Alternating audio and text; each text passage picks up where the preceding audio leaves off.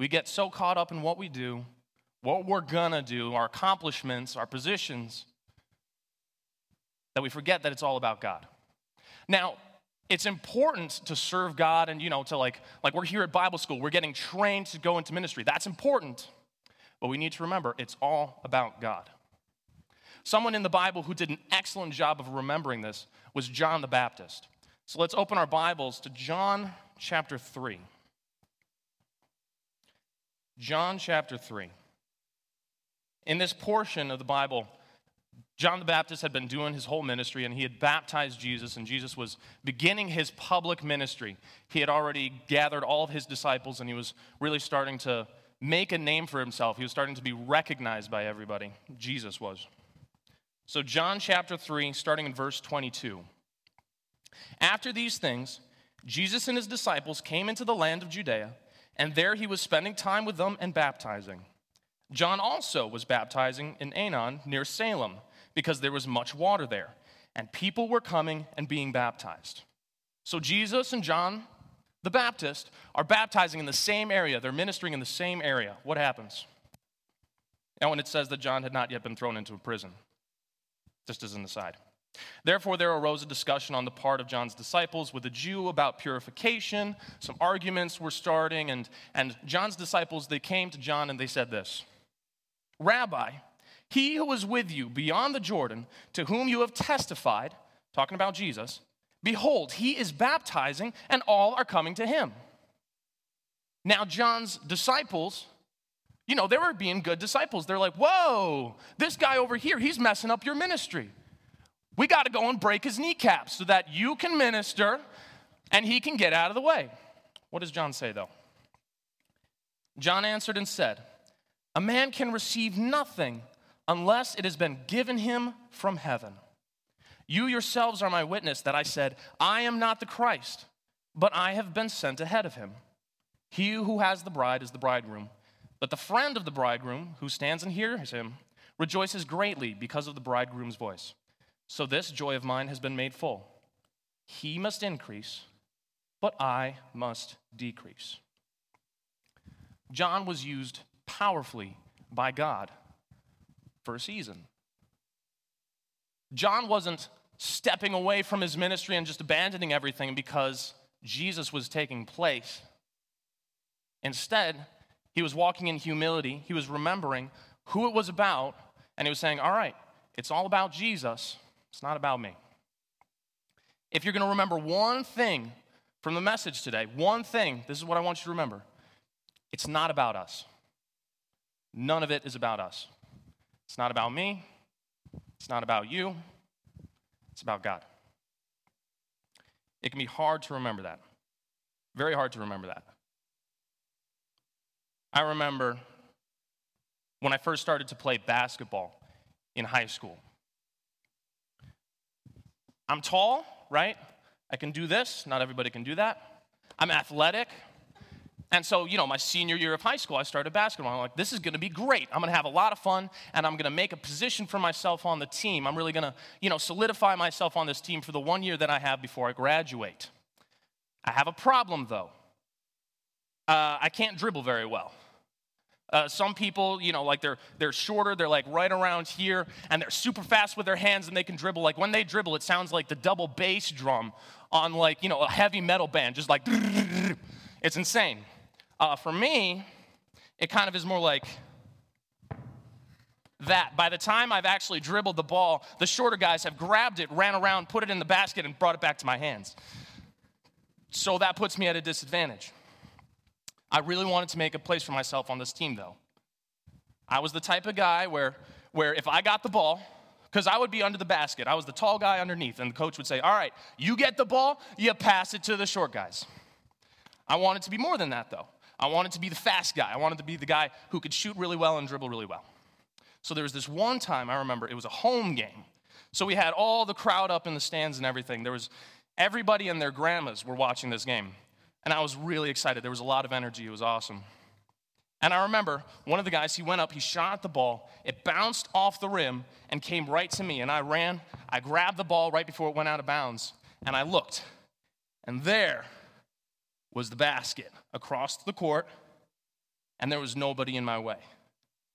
So I took that ball, I dribbled it, I went down, through the legs, I got to the three-point line. I jumped at the three-point line, threw my leg around my back, reverse dunk. It was awesome.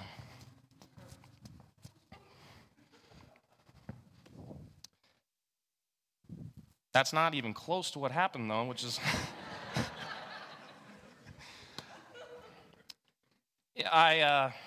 In the actual game, I took the ball, I took one step to...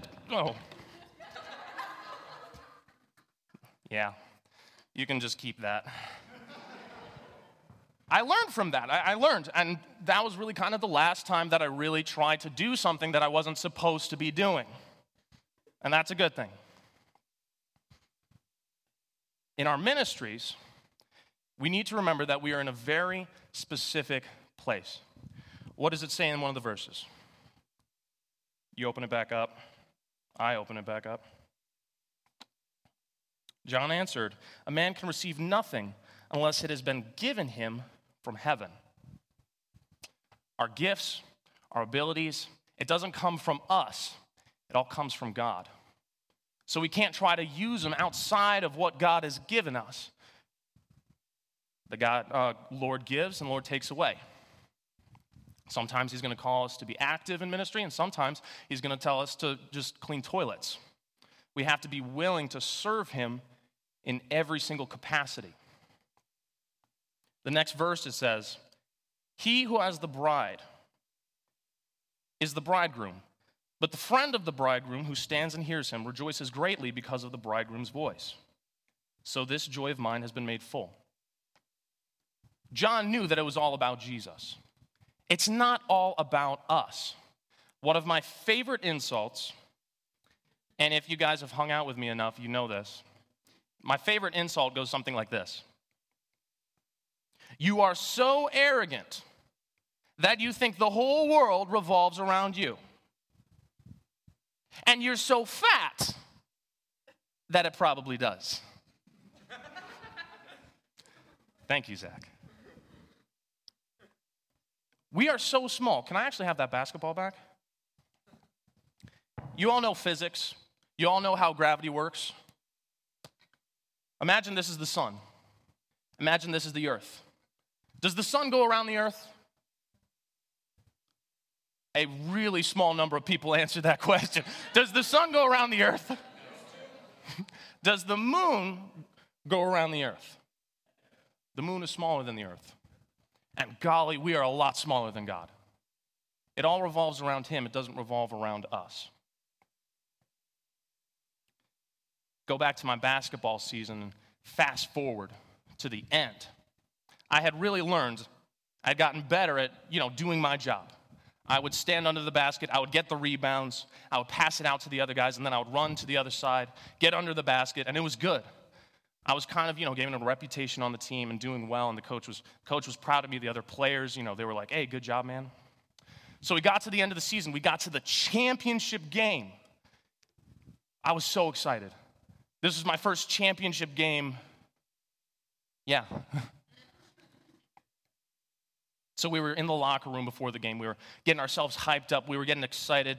My one buddy, he was sort of like the cheerleader of the team. Like, he was hyping us up, and we were all ready to go. And so we ran out onto the court, and let me tell you, the stadium was packed. The Christian school basketball court that was kind of small was packed. Really, really exciting. There was energy. Who here has seen the movie Hoosiers? Yes. Where everybody's just screaming because they're so excited for the team. That's exactly what it was like there. We thought there was going to be a riot. It was awesome. So anyway, we're getting ready for the game. We're getting ready, and coach is like, "Okay, these are going to be the starters." George, the tall guy, around like 6'7", he was going to be the big man underneath the basket. And I'm like, okay, great. And then he had all the little guys that were going to, be on the outside, passing and shooting. So I was like, hey, this is awesome.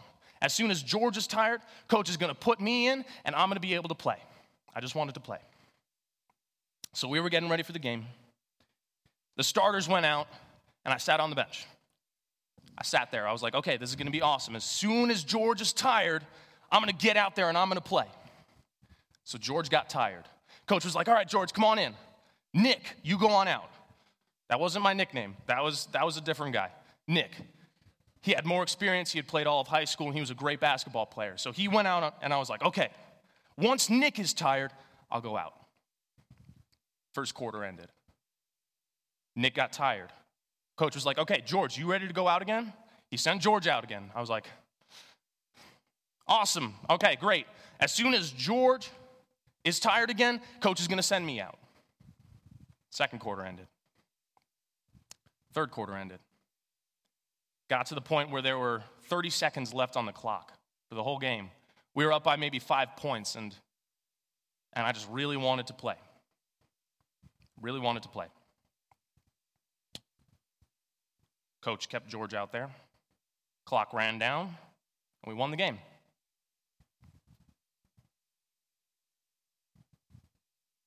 I didn't get to play, but we won. What were we trying to do? We were trying to win. Sometimes in our ministries, God's going to tell you to sit on the bench.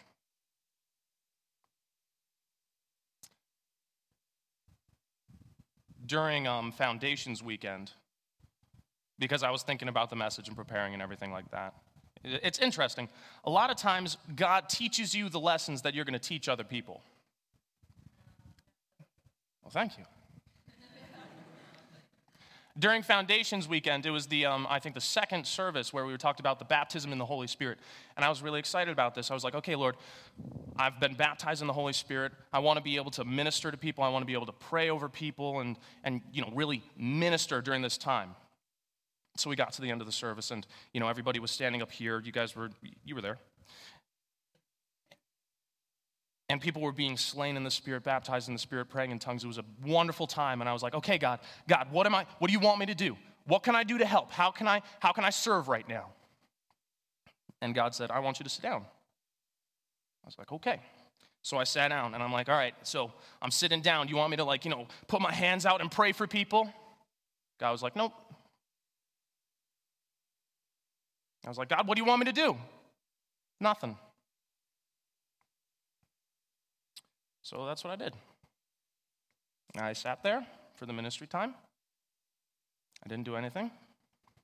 And then at the end, where Dr. Antonelli was like, okay, people can go eat lunch if you want. We're going to keep the ministry time going, though, for whoever wants to stay.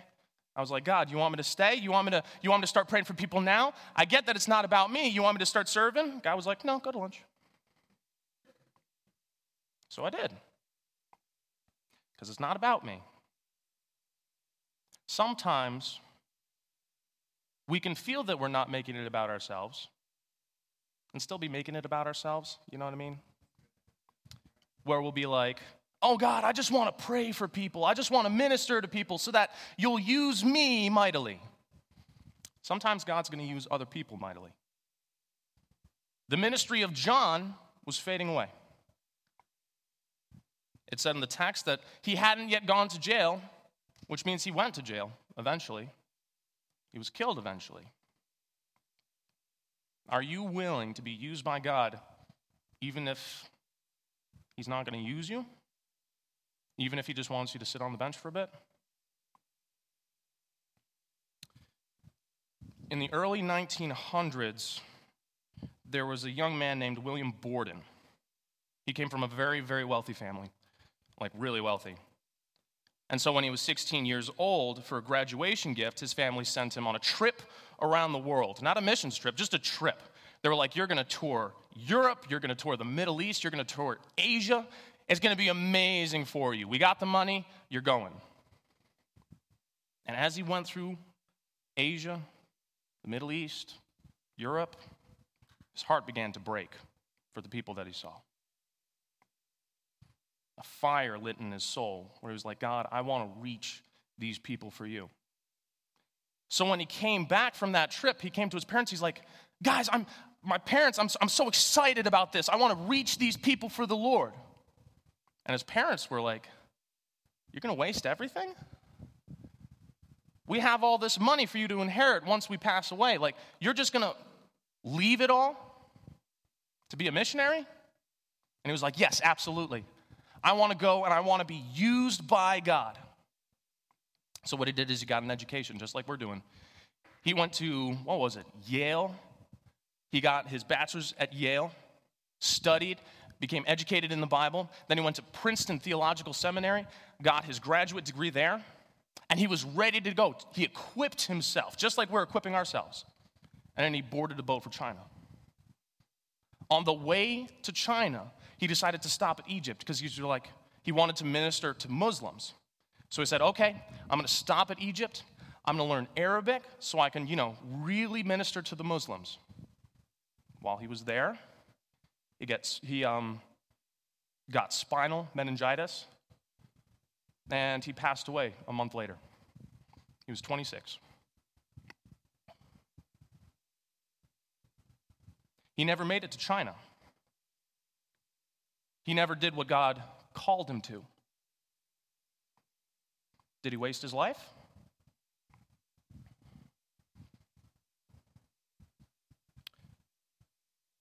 When people heard how he had sacrificed everything, it inspired thousands of people to become missionaries, to serve God. And the impact from his death was perhaps larger than the impact would have been from his life. But he didn't feel called to die.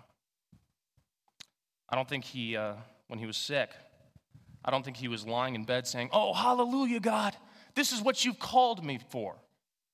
You called me to break me. But once he was broken, that's when his impact spread. Sometimes God is going to use us in ways that we don't like. Sometimes he's going to use us in ways that make us feel like we're not being used at all. It's not about us. He must increase. We must decrease. Let's close our eyes.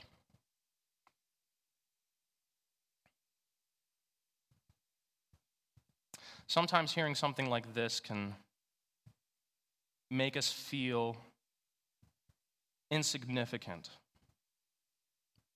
In a way, that's true. We're nothing compared to God. But remember, you are still loved, infinitely loved. God's love is so big that even if he's telling us that it's not about us, it's for a good reason. He loves us enough to make sure that we know who it's all about, because it's all about him. The sun doesn't travel around the earth. The earth travels around the sun. And we travel around the sun because he's so much bigger than us, so much greater than us. If you feel like recently you've been making it all about you, which is so easy to do. It's so easy to do. Because like I said, we can feel like, God, please just use me. We can feel like we're being used by God, but we can still do it in a selfish way. If you feel like that's something that you're struggling with right now, I just ask you to raise one of your hands. Honestly, I'm raising my hand too. When I was preparing this sermon, one of the things God was telling me is that it doesn't matter how well I speak, how well I preach. All that matters is that the truth is communicated, because it's not about me. So have your hand raised if you feel like this is something you're struggling with. And what we're going to do right now is we're just going to pray. Pray that God helps us to remember what the focus is. To remember, we just need to be intentional. We have to remind ourselves every day, it's not about us. It's not about us. And we have to pray that God helps us to remember that with his Holy Spirit. So let's pray right now. Lord Jesus, thank you for loving us. And thank you for using us. God, it's not about us. It's all about you.